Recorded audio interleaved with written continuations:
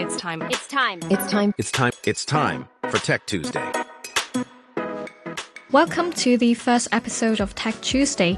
I'm Violet Wong. My name is Raj Shroff, Director of Applied AI Research at Blue Artificial Intelligence.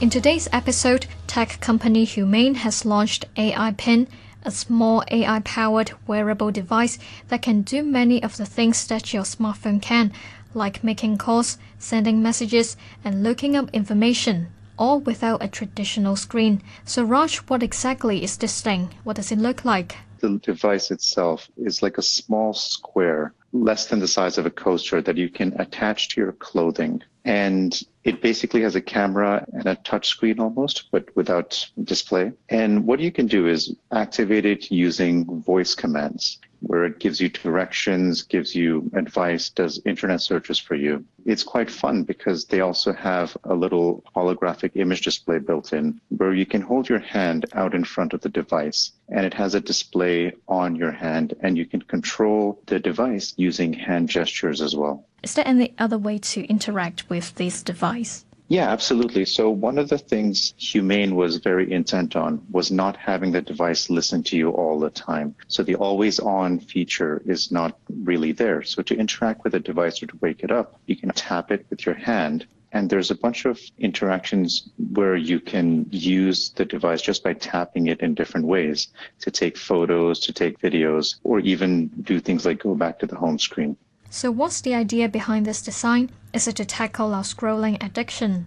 When the tech community saw this product being announced, they really see it as a companion to the smartphone. Let's say we're just walking down the street, we don't have the phone in our hands when we're looking for directions or answering messages. So this is a great kind of complement to the smartphone that we already use. Is it going to replace our scrolling addiction? My immediate thought is no, because a lot of our scrolling that we do is very visual. Instagram, Facebook, Twitter, or any other type of social media. So it's not really replacing the visual element of it, because even its holographic display is just like in a green color with low resolution. Because the device can enable you to call someone, to text someone. So I thought it's like a different form of communication tool other than a smartphone. Well, I'm sure the company would want it to become like that. But when we think about it, even smartwatches have some of these features. And they actually advertise smartwatches as you can leave the house without your phone. But I'm sure the majority of smartwatch owners, they also leave the house with their phone as well as their smartwatch. So at the end of the day, it comes down to how customers and users see this new AI pin. Will they organically start replacing their phones with it? Or will they still hold on to their phones for some time? So that's an interesting observation that we can make after the product fully launches. What's the feedback so far? Do people think it actually lives up to the hype?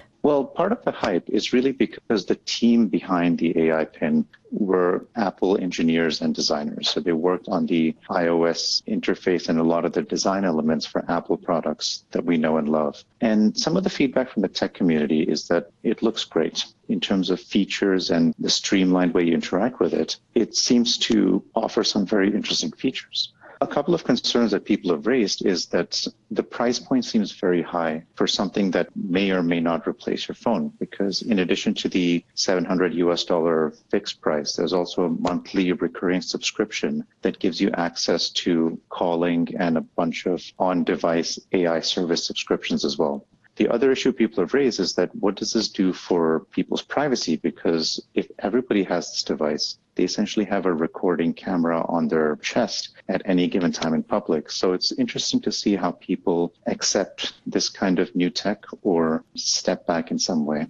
Is AI Pin like Siri or other digital assistants, or do you think it's more advanced? It's definitely more advanced because digital assistants like Siri or Google Home, they're very dependent on voice. With the AI pin, you have the vision element built in. You can have the camera like look out at the world. You can take a picture of something and say, tell me about this picture. And a very interesting feature is that you can hold up some food in front of the camera and say, give me the nutritional profile of this food that I'm about to eat. So it's kind of integrating these AI assistants into almost every aspect of your life.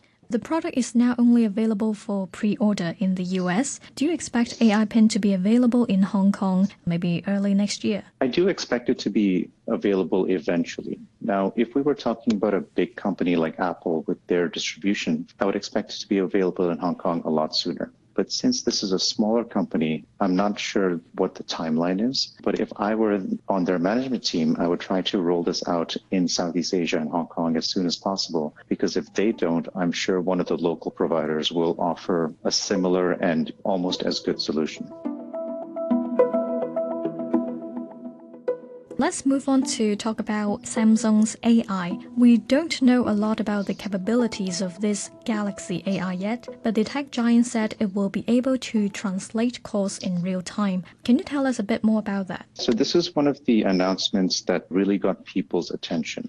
According to the company, it will be as simple as turning on closed captions on a YouTube video where the audio is instantly translated into your language. Or alternatively, you can even see the text translation of the call on screen in front of you. Now, is this going to work as well as advertised? I'm not entirely sure. People have different accents and dialects, even when they're talking the same language. The translation also depends on the quality of the audio itself. Is there a lot of background noise? So it'll be interesting to see how well this technology works in the real world when, say, somebody's in a crowded NTR having a conversation and there's a lot of voices around them as well. Aren't there already apps that translate what we say in real time?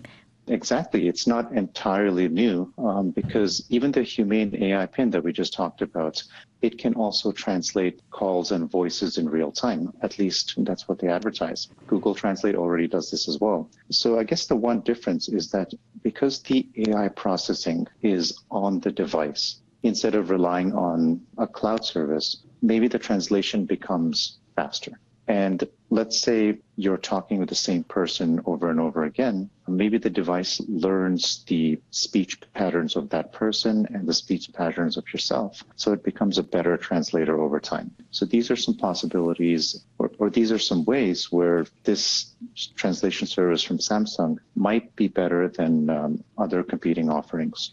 Some people are saying that on-device AI may give you more privacy.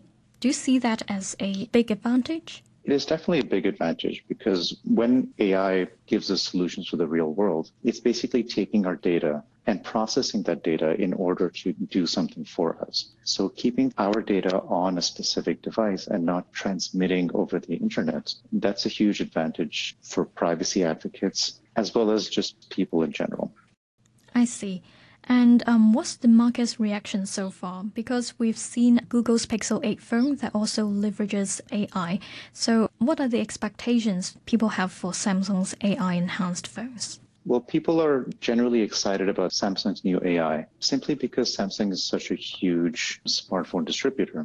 More people have a Samsung smartphone than they have a Google Pixel phone. So especially in the part of the world we are in, people are keeping an eye on these kind of developments because it's very likely that people's next phones in Hong Kong will either be an iPhone or a Samsung or maybe a Huawei. So there are also reports saying that Apple is also improving Siri with its LLM, the large language model, and it plans to launch a powerful AI app with iPhone 16 next year.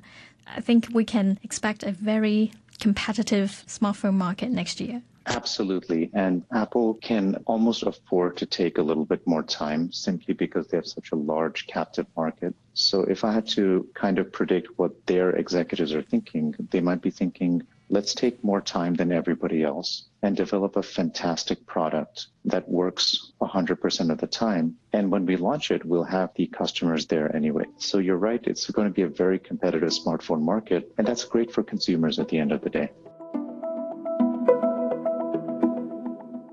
Enough about AI today. Let's talk about Facebook and Instagram's ad-free tier.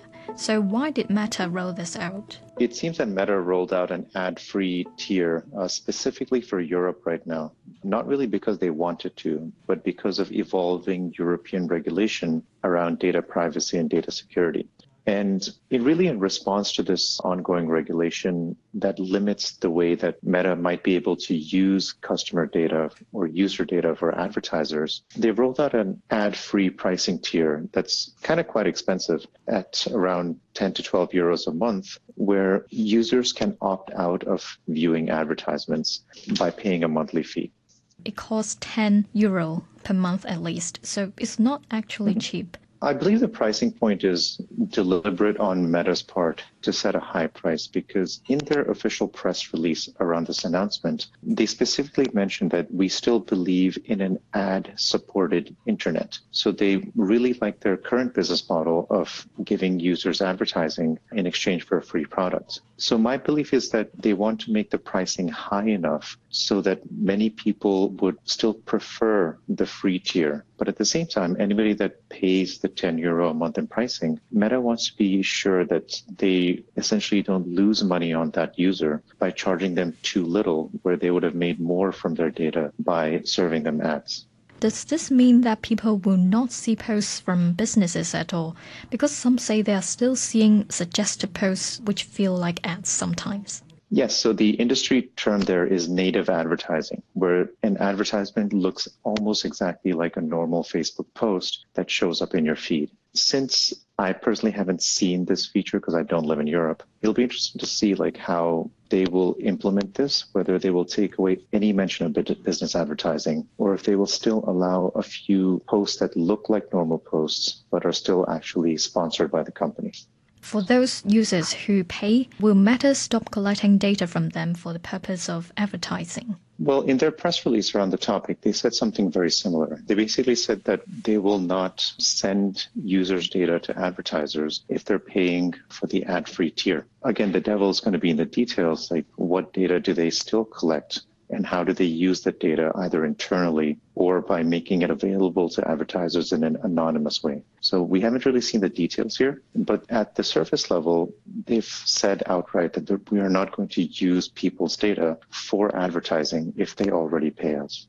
This new arrangement is for European users only. Do you think it will not be rolled out in Hong Kong? I don't think it'll be rolled out globally anytime soon. Meta might be running this as a small experiment in Europe to see how it affects their revenue in that region. Perhaps if they find that going forward, European revenues have increased because many people have signed up for ad-free pricing, they may roll out this feature in other markets. It'll be interesting to see if they roll it out in Southeast Asia and Hong Kong because we are pretty heavy users of Facebook. But the real question becomes, will we be willing to pay for ad-free Facebook over here, or will we still be comfortable in seeing ads? So I'm pretty sure going forward, Meta will run these experiments locally, collect information about how well they're working before they decide to roll it out at a wide scale. That's about it for this week's Tech Tuesday.